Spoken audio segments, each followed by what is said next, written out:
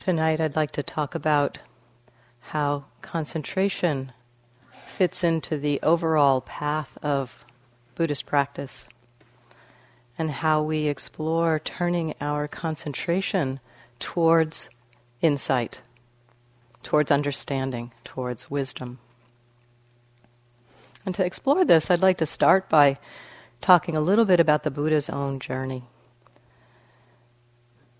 When he was a young man, he had this sense of, why am I looking for happiness in places where it doesn't seem very reliable? Here I am, a human being, I'm subject to aging, sickness, and death. And the ways I'm searching for happiness is in searching for connections with things that are also subject to aging, sickness, and death. So how far is that going to get me? So he had this question. This was kind of a motivating question for him. And when he was about 29 years old, he left his home and went in search of an answer to this question. And so he explored various teachings that were available in the day.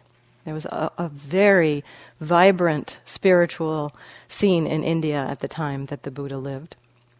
Many teachers teaching a lot of different tools for what they were hoping to be a form of liberation. And so there were various teachers proclaiming that they had found ways towards liberation, ways towards freedom. And the Buddha went in search of these people and studied with them. So the first two teachers that he met taught very deep states of concentration as a way towards freedom. Freedom from the suffering that was present in the here and now. And the Buddha explored these and learned very deeply these teachings of how to concentrate the mind and become very blissful, very, very refined states of bliss, of peace, of ease.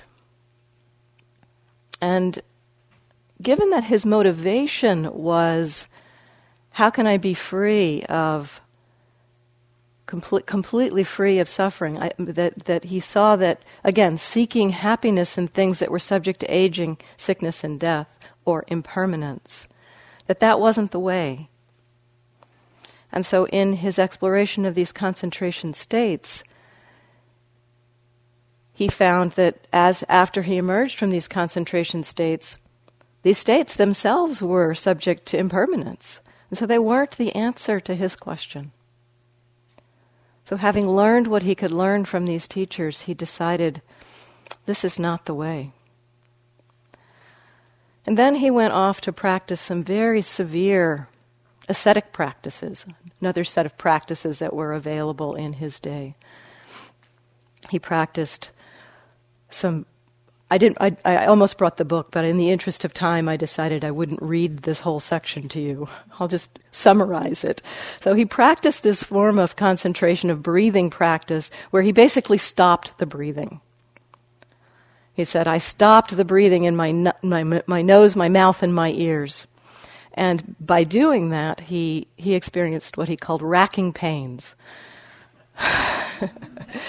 Pains in his head, pains in his belly. He described it as if he's being carved up by, somebody with a knife was carving up his belly, or this strap being bound around his head. So, this was extremely painful experience. So he went from the bliss of the concentration to this just racking pain, trying to do this practice of stopping up his breathing. And so, this is an indication for you. Don't try to make your breathing stop. Doesn't lead to bliss.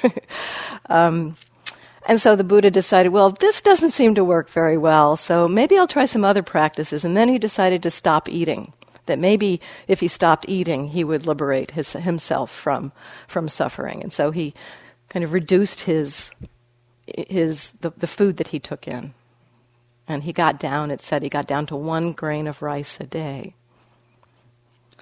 And he lost tremendous amount of weight. And his description of himself is that his hair began to fall off his body. When he rubbed his limbs, his hair would come off his body. That his backbone was like beads sticking out. That when he touched his belly, he could touch his spine. So very emaciated. And, here he is on the door of death, basically, about ready to die. And he's like, this doesn't seem to be the way either. So he has, at that point, he seems to have a kind of reflection. He's like just about on death's door, and he's like, what might be the way?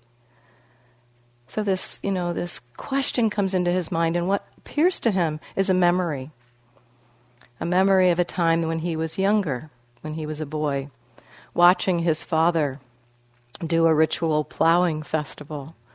His father was the local king in the area, and he was watching his father do this ritual festival.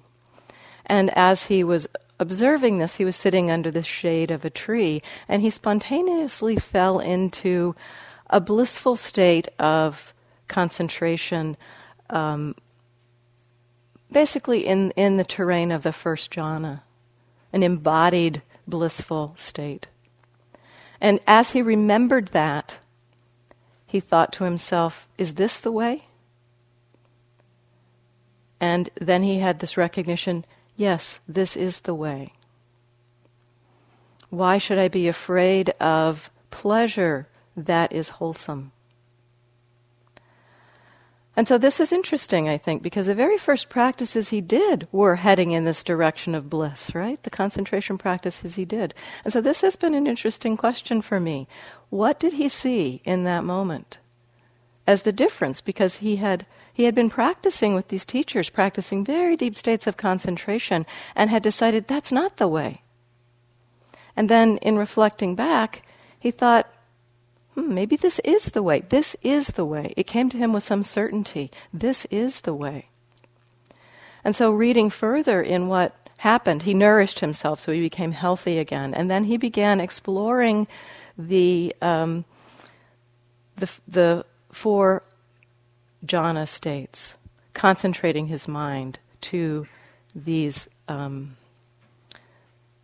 the depth of peace, tranquility, equanimity.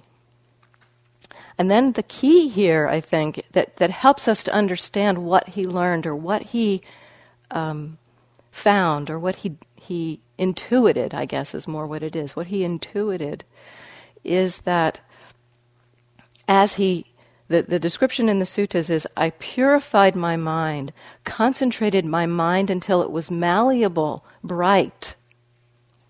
And then I turned that mind to the destruction of the causes of suffering.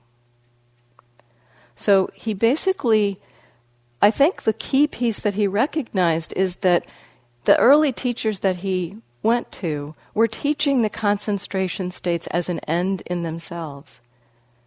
That was the states that were attained, the very deep, deep states of concentration in which the body completely falls away. There's no experience of body. Very refined states of mental stillness, tranquility. That those states themselves were not the freedom that he was looking for, but that he found or thought of a different way of using that, rather than using it as an end in itself, to use the concentration as a tool to explore this question of what is suffering? How is it caused? Is it possible for it to come to an end? And so he turned his concentrated mind towards this question.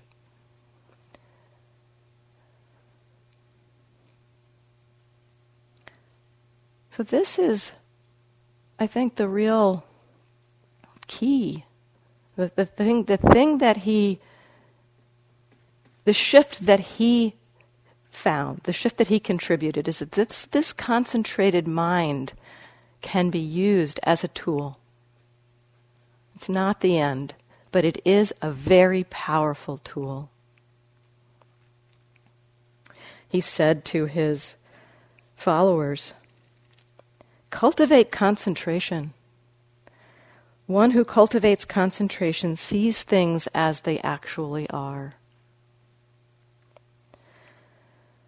So concentration in our practice, in our path, in the Buddhist path, is developed and cultivated in the service of liberation, in the service of freedom. So this is the direction I'd like to explore. How do we turn this concentration towards freedom? How do we use this concentration in the service of liberation? And this for me can be very inspiring as well at times when I'm practicing concentration. I can get into some very beautiful states and it's kind of like, well, why am I doing this? I've heard the question, what's this about? Why do this? What is the point? I remind myself, the point is that this supports liberation. It is in the service of liberation. And that can give me the inspiration to continue with the concentration. So to talk about this, to talk about how concentration is used in the service of liberation, I'd like to remind you of something that we've already explored a little bit. So this will just be a quick review of the different kinds of concentration. The concentration that we've been mostly encouraging, cultivating this week, these past days, has been the one-pointed concentration. The concentration where we're stabilizing our mind on one object. The object becomes more and more still as we do this, and that stillness stills the mind. So the emphasis in this kind of concentration practice is in stilling the mind. Then there is a kind of concentration we talk about with respect to the insight practice, the kind of concentration in which the mind is stable, the awareness is stable, non-reactive, but there's changing experience. That the mind is non-reactive to the flow of changing experience. So there's a stability of the mind, but the objects are no longer still.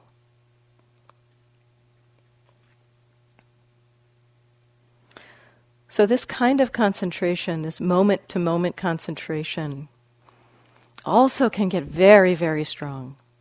All the jhanic factors that we've talked about are cultivated in the process of attending to experience moment after moment after moment. The continuity of awareness is what cultivates the stability of mind, rather than the continuity on one object. So the mind recognizes moment after moment, seeing, body sensation, a sound, an emotion, a thought, a sight, another body sensation. It's just an endless flow, but the mind is picking up moment after moment on the changing nature of experience. So this also creates the stability of mind where the jhanic factors are all strong and the hindrances fall away. So there is that bliss of seclusion in this kind of concentration as well. The factor of ekaggata, the one-pointedness, the unification of mind. In the moment-to-moment concentration, it's not one-pointed on one object. It is the one-pointedness or the stability is in the awareness. The awareness is stable so that it is not... the awareness doesn't pick up on any object and then go following out with thoughts and ideas and views and opinions about it. Something arises, arises and it's known. It passes. Another thing arises, it arises and it's known. That stability, the ekaggata, is the stability of the awareness.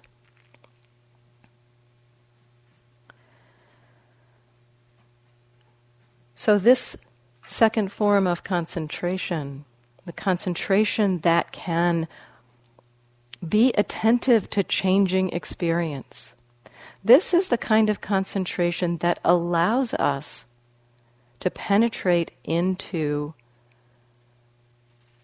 things as they are. This statement that the Buddha made, cultivate concentration. One who cultivates concentration sees things as they are.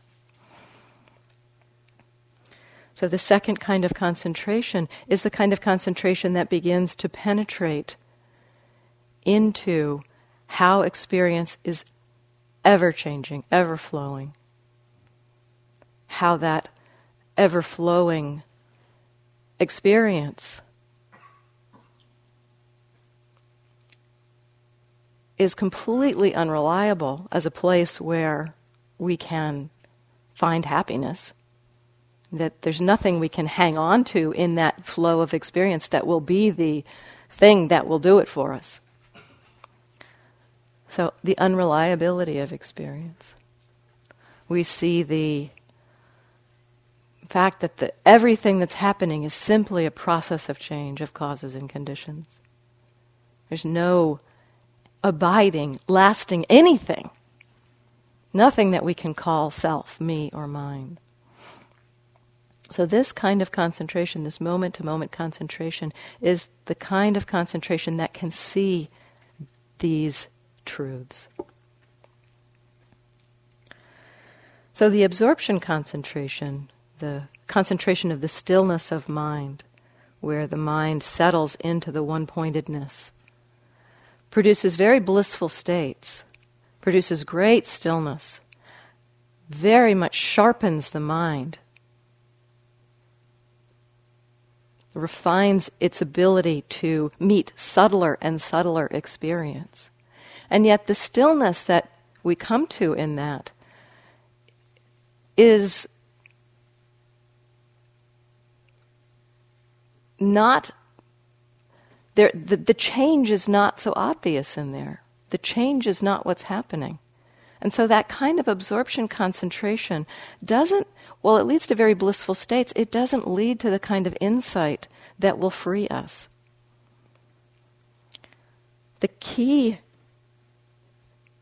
thing that begins to liberate us is the turning the mind towards change.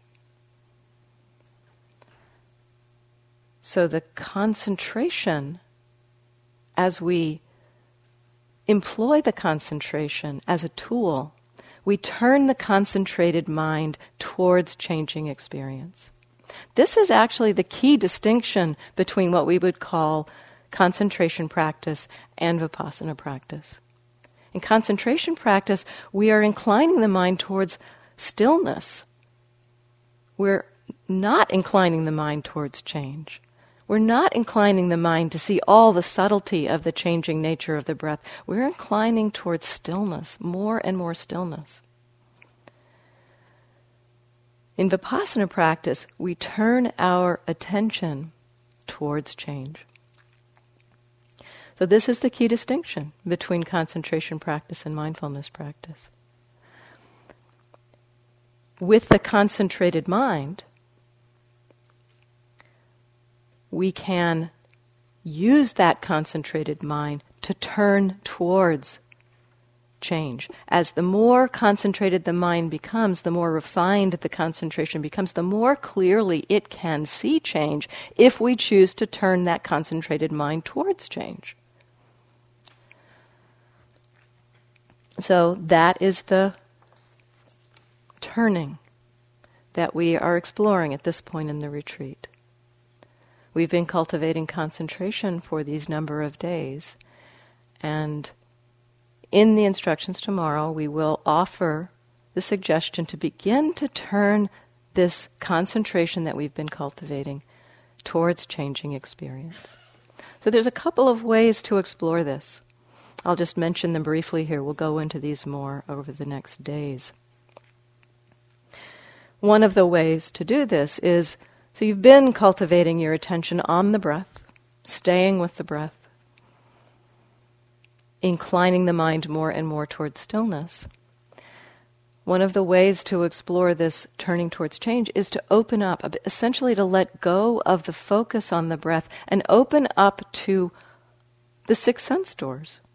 Open up to the fact that seeing is happening, hearing is happening, body sensations are happening, smelling, tasting, and all of the events happening in the mind. So we can open up to the changing flow of experience. This can sometimes feel a little jarring after you've been really still, to just kind of say, well, let me just let go of the breath and open to changing experience. So we can kind of do an intermediate step if you wish, and actually it's sufficient. The practice of mindfulness of breathing is the practice of turning the attention, the concentrated mind, from the stillness around the breathing to the changing experience of the breathing. This practice of mindfulness of breathing, the Buddha said, this can take you all the way to liberation. But it's not going to take you all the way if you just settle into more and more and more stillness, into absorbed states of concentration. You need to turn to the changing nature of the breath, the changing nature of the mind as it meets the breath. The instructions that Temple was talking about the other day in the Anapanasati Sutta. So we can open to the flow of broad experience, or we can also open to the change of the breath and the change in the mind, how the mind changes as the breath moves. Noticing how various factors arise in the mind and are cultivated.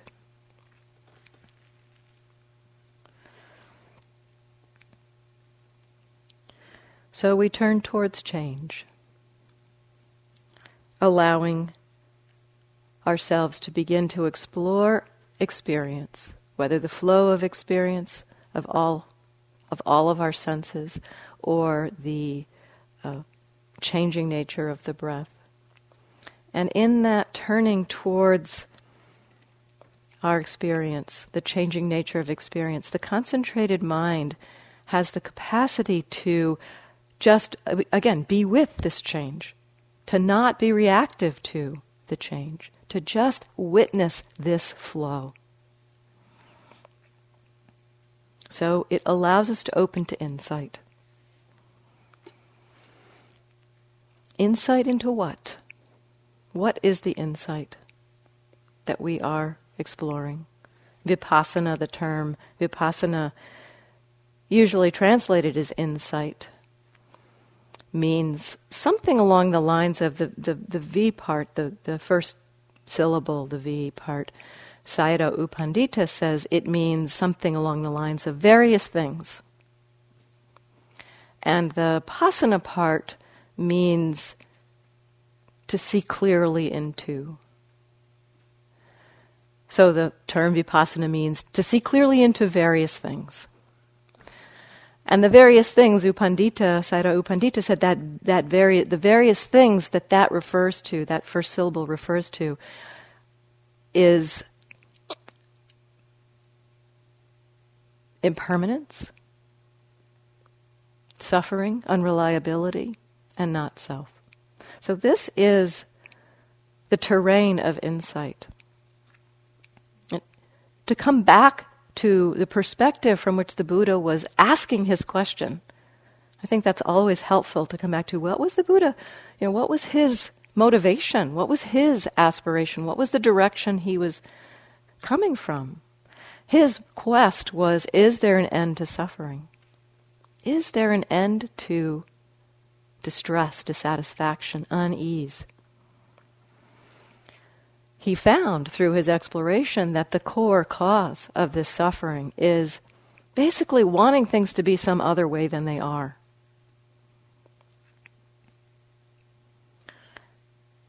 He found that the wanting things to be some other way than they are is based in three basic factors of mind: greed, aversion, and delusion.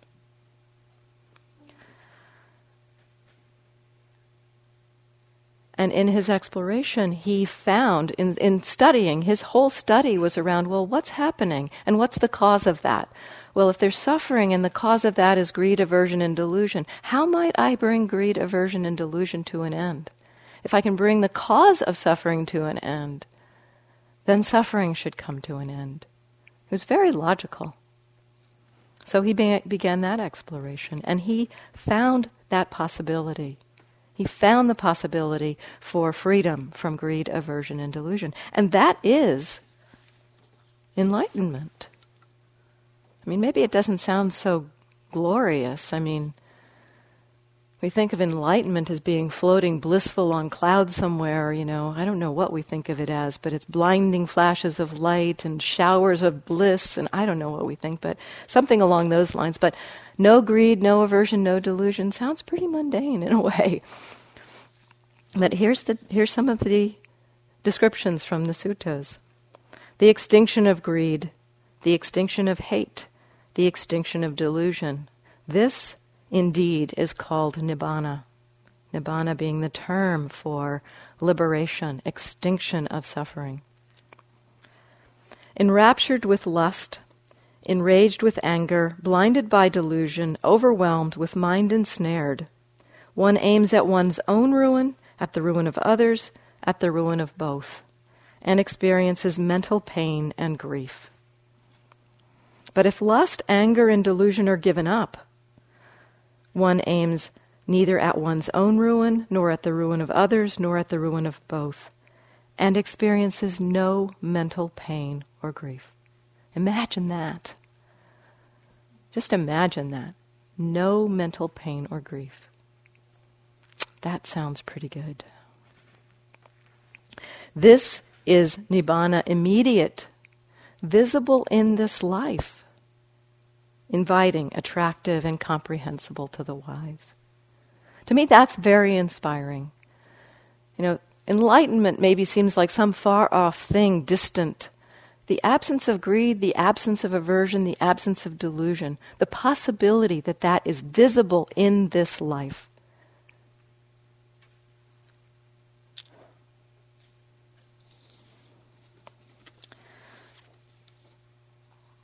So the insight into suffering, the insight into the cause of suffering, the insight into ignorance, these are the insights that we explore.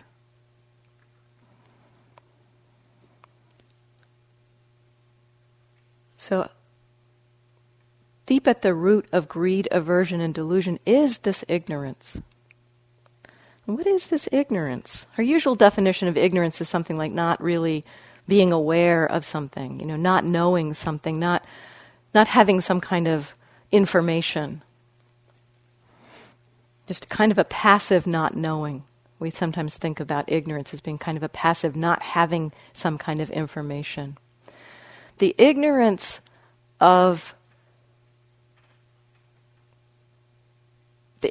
that's at the root of greed, aversion, and delusion is far more insidious than a passive form of not knowing. It actually is an active way that our minds engage with the world, misunderstanding things,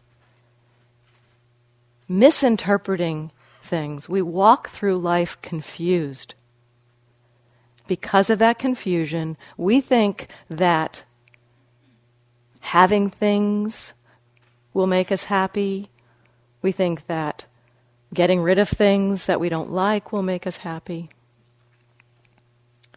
So this ignorance, this fundamental ignorance, distorts the way we maneuver through our lives. So there are three primary distortions. And these will be familiar. I've been mentioning them.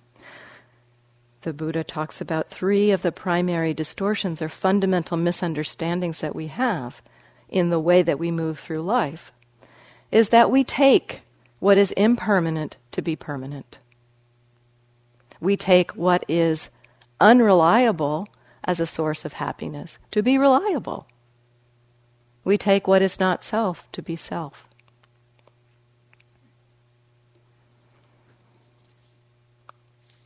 And this is kind of, this is human. This is not individual, personal. This is kind of the way we're set up as human beings, in a way, that these misunderstandings are wired into our nervous system in a way. But fortunately, they are not hardwired into our nervous system, these misunderstandings. It is possible to see through them. So, taking what is impermanent to be permanent, some of the ways that this happens for us. I mean, one of the kind of most kind of almost innocuous ways that this happens is that things are changing really fast.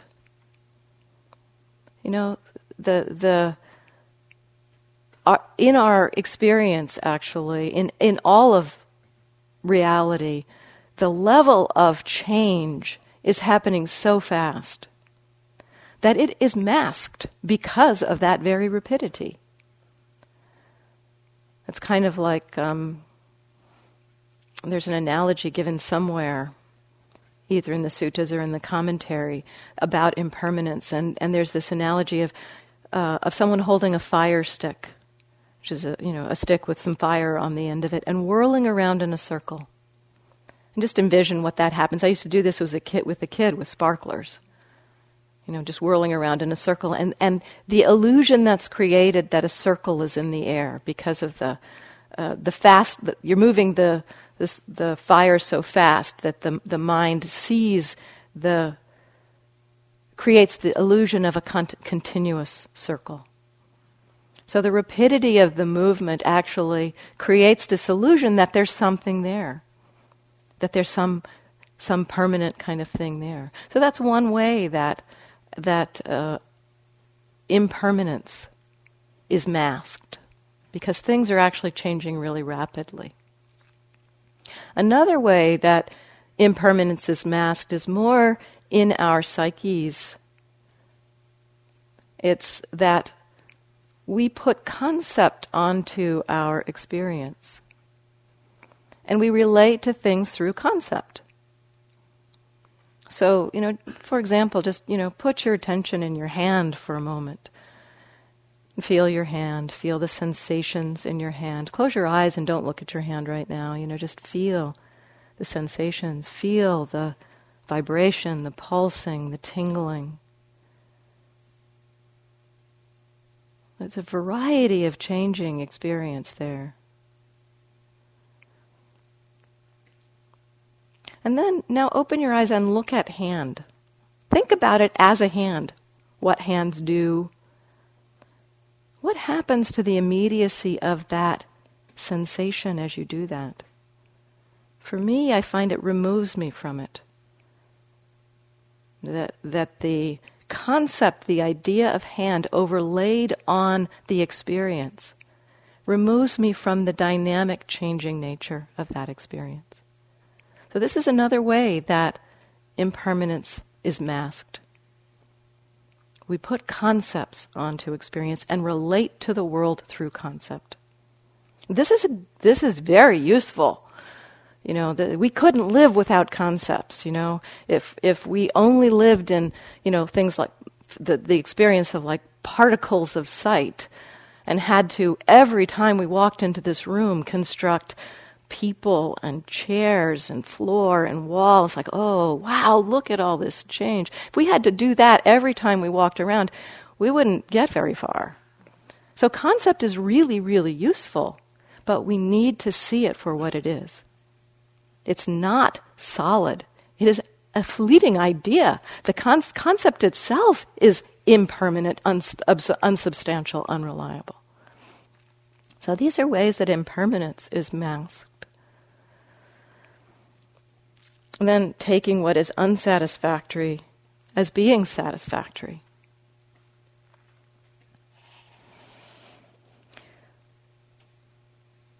We, in our way that we've lived our lives, until we really meet a spiritual practice, we go about our lives mostly trying to construct a world that will suit our desires. We try to find ways to arrange the world so that we have more of what we like, we have less of what we don't like. And the way that we've been trained, the way that our culture has encouraged us, is that having what we want, getting rid of what we don't want, is happiness. And while we see at some level that it's not very reliable, we do see that. What we feel happiness would be is if we can somehow manage to maneuver our environments such that within the changing experience, knowing that, okay, this thing, well, this is going to keep me happy for a while, so, I can live with that for a while, but then, okay, that's going to start to fall apart. So what's the next thing? What's the next thing I can construct so that I'll have the happiness? We think that arranging our lives to have, like stringing together moments of happiness, moments of getting rid of things we don't want, moments of having things that we do want, that's the best that it gets. That's as good as it gets. So we are seeking happiness in inherently unreliable things. And in some level we know that. At some level we know that the happiness that we're creating is unreliable. And this is why we're on this like hamster wheel of what's the next thing? What's the next thing? What's the next thing? And the Buddha discovered that form of happiness actually keeps us tied to this endless dissatisfaction, because as we are constructing this world of, what's the next thing, we're in a state of feeling of dissatisfaction. At the moment that we want something, dissatisfaction springs up. The moment that there is a sense of wanting, there's an inherent sense of lack. And so we're living in kind of a continual state of lack. And the Buddha found a different way. Taking what is not self to be self. This one I'll just give an example from my own experience. Before I started practicing, I was a pretty miserable person, And I knew I was a miserable person. There would be moments at times when happiness would kind of come through. But, that would happen and the mind would go something like, well, yeah, I'm happy now, but I know what I really am is miserable. I was completely identified with this miserable person. Complete belief in its reality. It was a full-blown, self. That's who I was, miserable. Through the practice, I began to understand that miserable person was a construct, and that miserableness was a state that had causes and conditions. It comes, it goes. There's nothing inherent about that miserableness. So this taking what is not self to be self, for me, that's what I was doing. I was taking this miserableness, creating a whole construct out of it, and then saying, that's me. So we do this a lot. We do this kind of thing a lot. We take what is not self to be self. So these misunderstandings actively impact how we relate to experience. We go around believing that we can find happiness by holding on to things. So as we begin to explore our experience with a concentrated mind, as we turn towards our experience, the concentration begins to be able to, basically we're noticing change, we're noticing, turning that concentrated mind towards change. We begin to deeply, deeply understand the impermanence of experience. Nothing lasts very long. Nothing lasts for even more than a split second. Experience is ever flowing and ever changing when we drop below the level of concept. We see this in our experience. It's a truth that we witness. We see that it's our own minds constructing this belief in permanence. It's our own minds constructing this sense of permanence. We see it as a fiction, a useful fiction perhaps at times, but it is a fiction. So the concentration begins to reveal this to us. It reveals the unsatisfactory nature of experience. It reveals because we see the changing nature of experience, we see that there's nothing that we can really hold on to. There's nothing out there that would be reliable. It's all just slipping away, slipping out of our grasp. The attempt to hold on to things that are impermanent creates this dukkha, this suffering. And we also discover, actually one of the things we discover in terms of what we hold on to, as we turn our concentration towards our experience, we discover that we are holding on not to things themselves, because there's no way to hold on to things that are just changing. There's no way to hold on to them. But what we are holding on to are concepts. So we are suffering over clinging to something that our own minds have created. This is quite a revelation when we see it. Not only is our suffering created by clinging, our own minds construct what we cling to.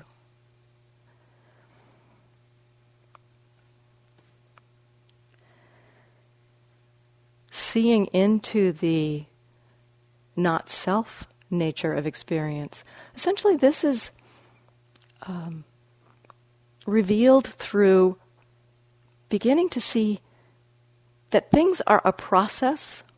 Again, it's all related back to the impermanent nature of experience. That impermanent, because of the impermanence, things are unreliable. In that impermanent, flowing, changing experience, there are causes and conditions. Things arise, they create causes, there are effects. There's the effects then create more causes, and it's just this flow. It's kind of like dominoes, Dominoes, you set up dominoes in a set of series and then tap the end one and then just go, they just collapse. It's kind of like that. There's a process that's happening in our experience, a process of cause and effect, a very lawful process of cause and effect. The very lawfulness of that process of cause and effect, I think, is part of also what obscures this truth of not self. Because the lawfulness of the unfolding of experience makes us believe that there's something here, there's someone here that's deciding and choosing and doing.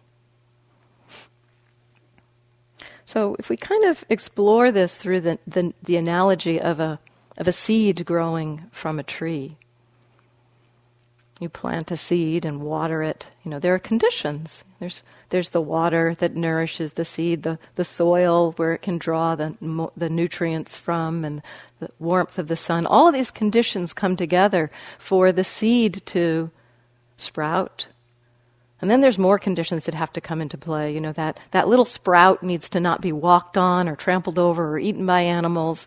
So more conditions need to come into play for this seed to turn into a tree.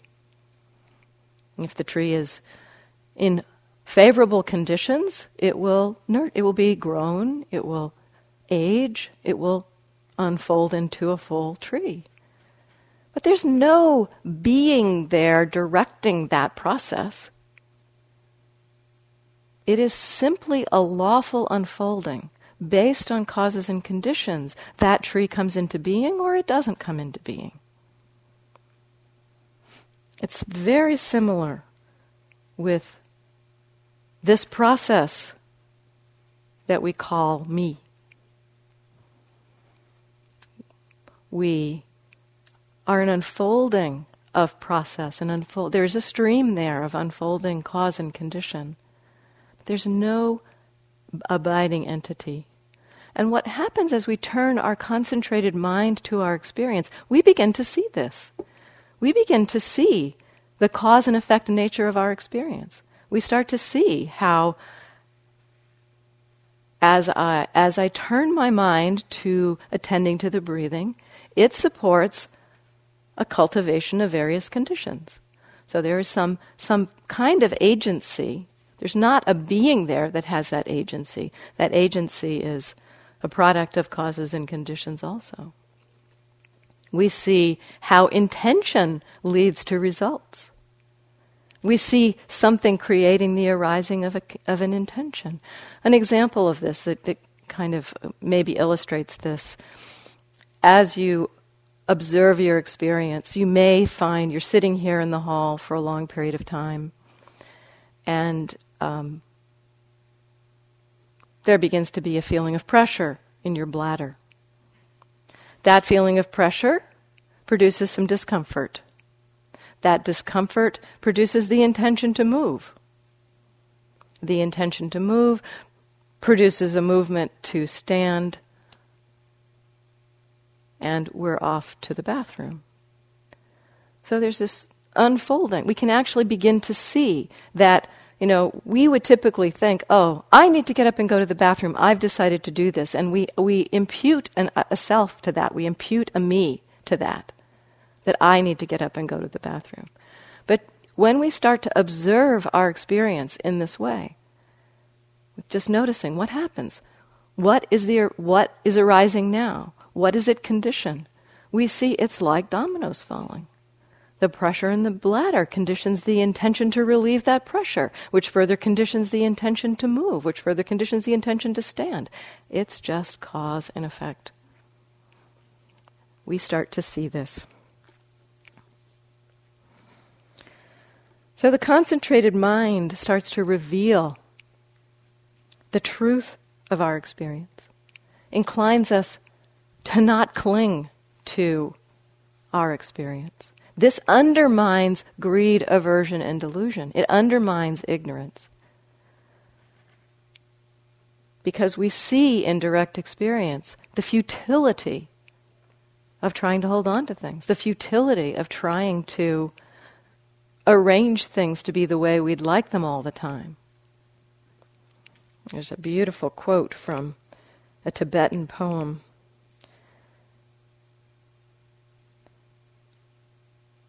Grasping the ungraspable, we exhaust ourselves in vain.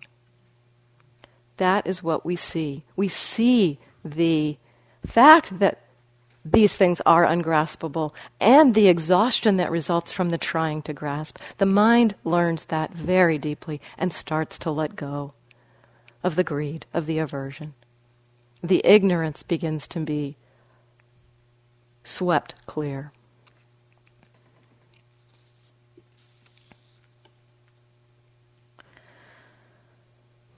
So these insights,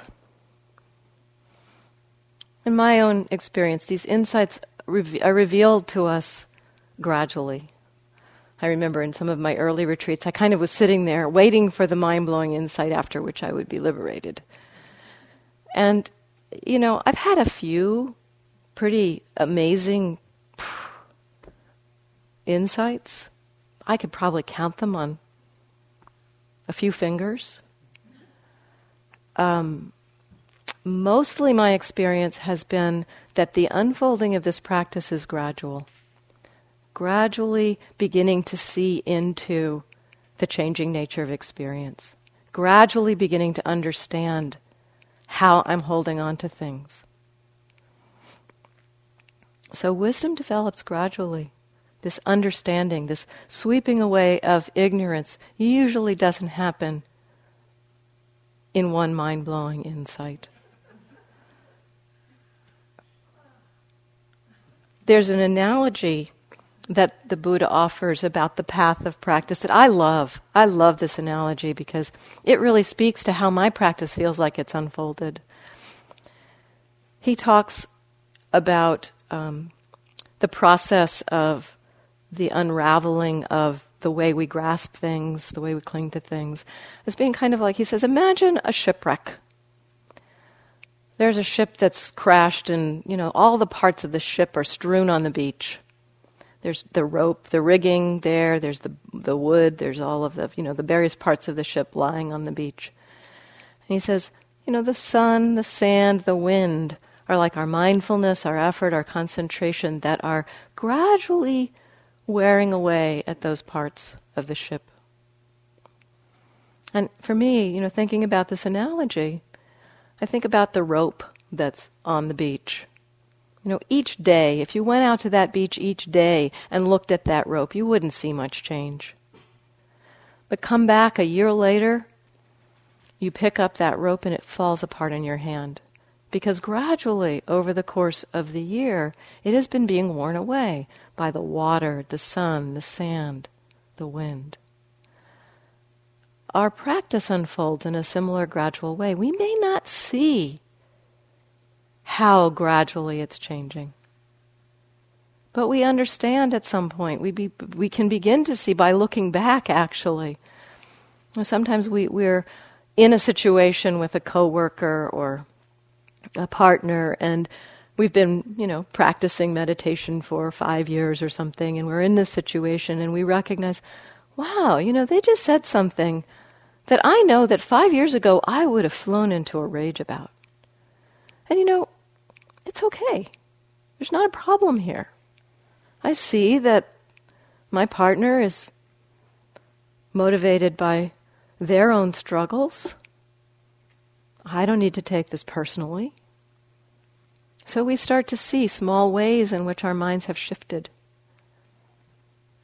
So a lot of some of these insights are kind of revealed when I see that they're not happening anymore. When I see that the kind of clinging and grasping isn't happening anymore. I didn't actually see things fall away. It wasn't like a blinding flash and suddenly, that anger is no longer going to happen because I had this blinding insight into it. It's just a gradual letting go. And one day it's like, wow, where's that anger? I can't find it.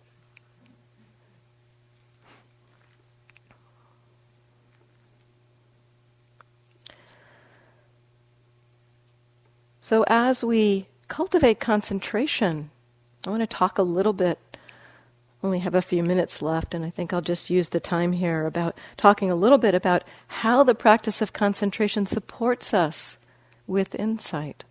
Temple talked about this a little bit the other day, actually. As we construct concentration, as we practice concentration, the mind learns a lot. The whole process of moving into concentration, how we learn, how our minds can be relaxed and attentive, there's a lot of letting go that happens there. We see how we grasp onto the breath.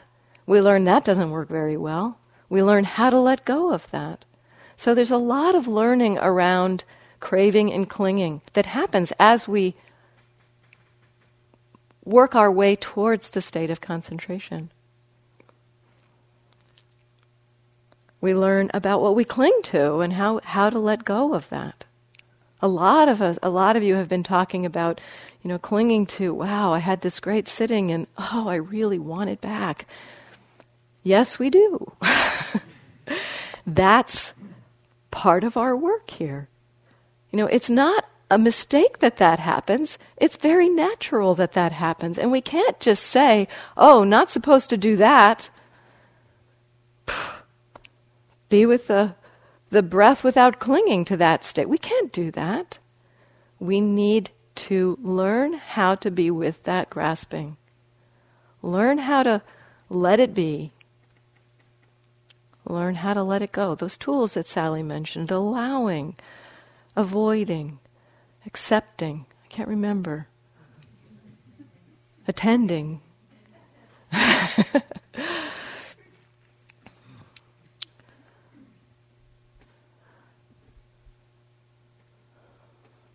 So we also learn from the purification process that Temple so beautifully described, that as we open, we've been talking about this in the practice discussions, as we open, as our hearts open, we move into a kind of a place where the heart is not grasping for a few moments, the place where the hindrances fall away, and it feels like everything is okay.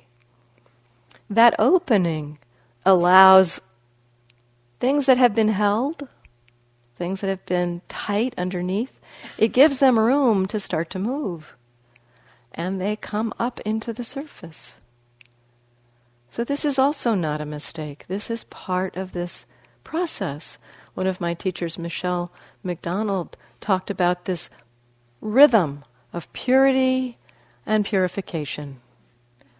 Purity and purification. We have moments of purity, maybe even minutes of purity. And then often the rhythm is hours of purification. So learning how to be at ease with that process is another big letting go. Letting go of, well, I want it to be this way. What's my, our agendas. Letting go of our agendas, our plans, what we wanted our retreat to be. This is my retreat. This purification. So there's a lot of letting go that happens as we move towards concentration.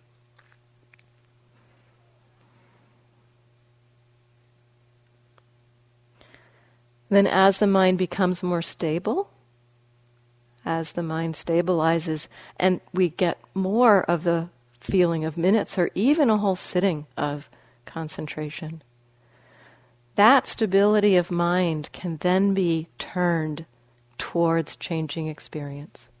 And this is the shift from concentration to insight. We turn our minds towards changing experience, begin to witness the flow of experience. Directly turning the mind, inclining the mind to see into impermanence, unreliability, not self.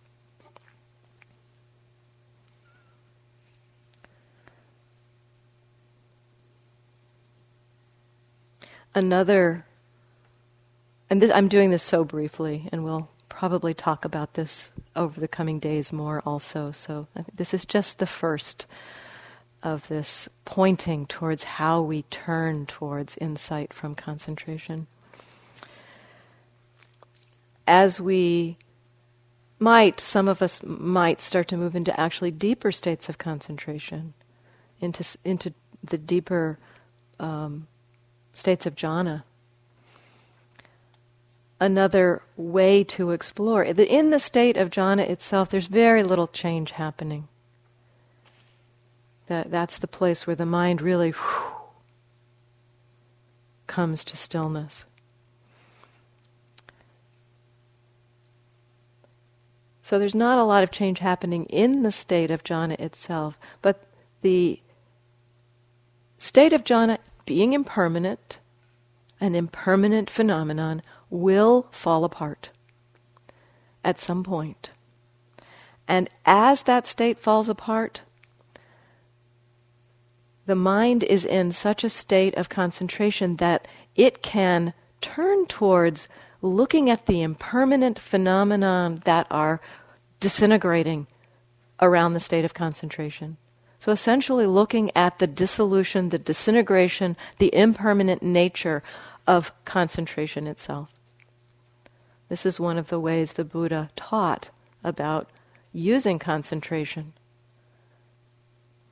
My teacher Thanissaro Bhikkhu says that the concentrated mind, it's both it's the ideal, it's one of the beautiful places from which to practice insight, because the mind itself is concentrated enough and the state itself has enough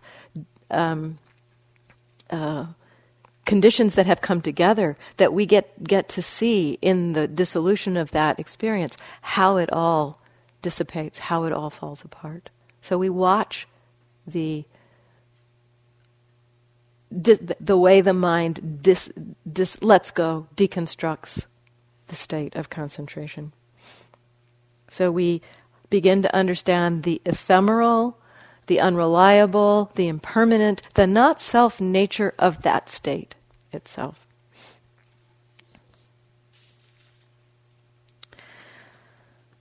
So mostly our insights are impermanent.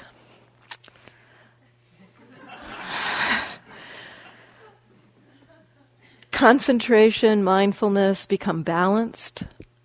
We move into a place where the mind is seeing clearly.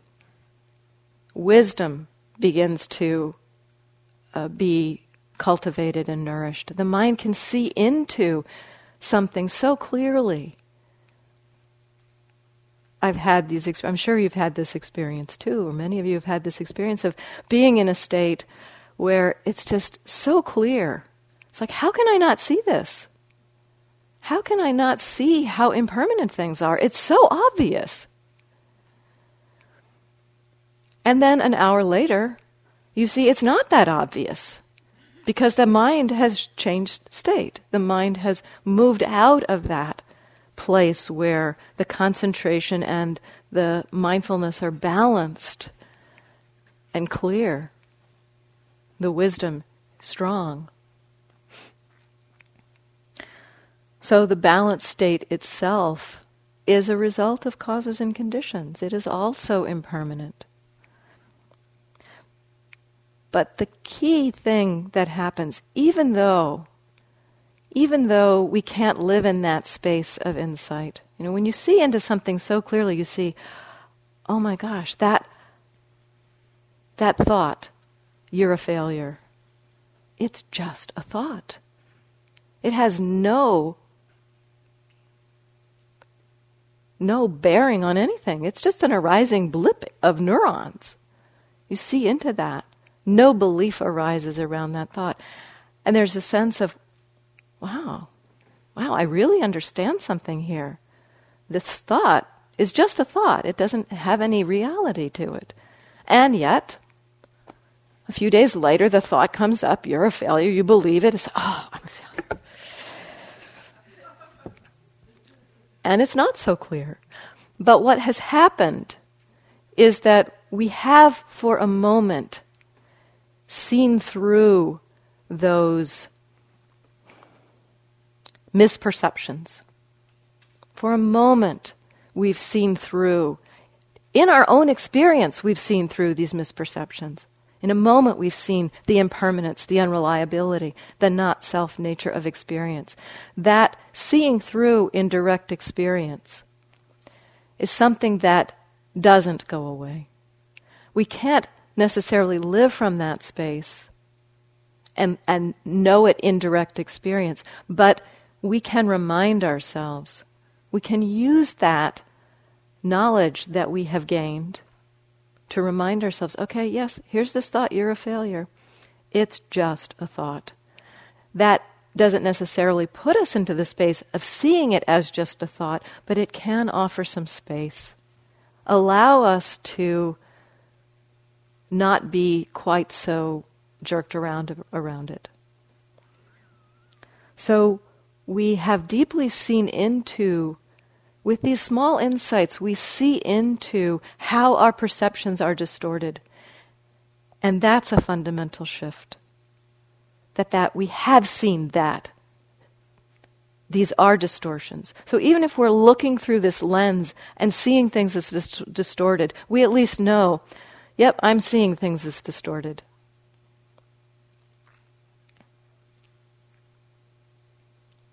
So these insights turn our minds to the direction of non-clinging. I'll finish with a few more quotes from the Buddha. These insights towards non-clinging, not freeing ourselves from ignorance, letting go of greed, aversion, and delusion. This is the perspective this sutta is talking to. The extinction of greed, the extinction of hatred, the extinction of delusion. And for a disciple thus freed, in whose heart dwells peace, there is nothing to be added to what has been done, and nothing remains to do. Just as a rock of one solid mass remains unshaken by the wind, even so neither forms, nor sounds, nor odors, nor tastes, nor contacts of any kind, neither the desired nor the undesired, can cause such a one to waver. Steadfast is the mind, gained is deliverance. This is peace. This is exquisite. The resolution of all fabrications, the relinquishment of all acquisitions, the ending of craving, dispassion, cessation, nibbana. Let's sit for a few moments.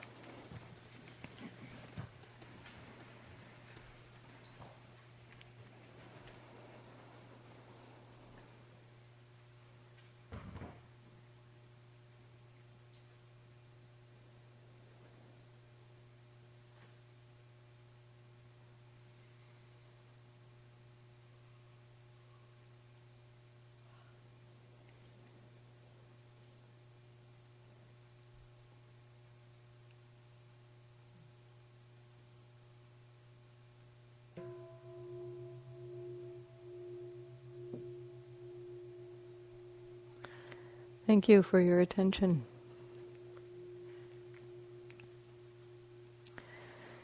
We have about 25 minutes for walking, and then we'll come back for our last sitting together with some chanting.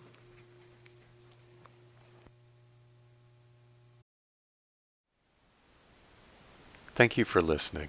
To learn how you can support the teachers and Dharma Seed, please visit dharmaseed.org/donate.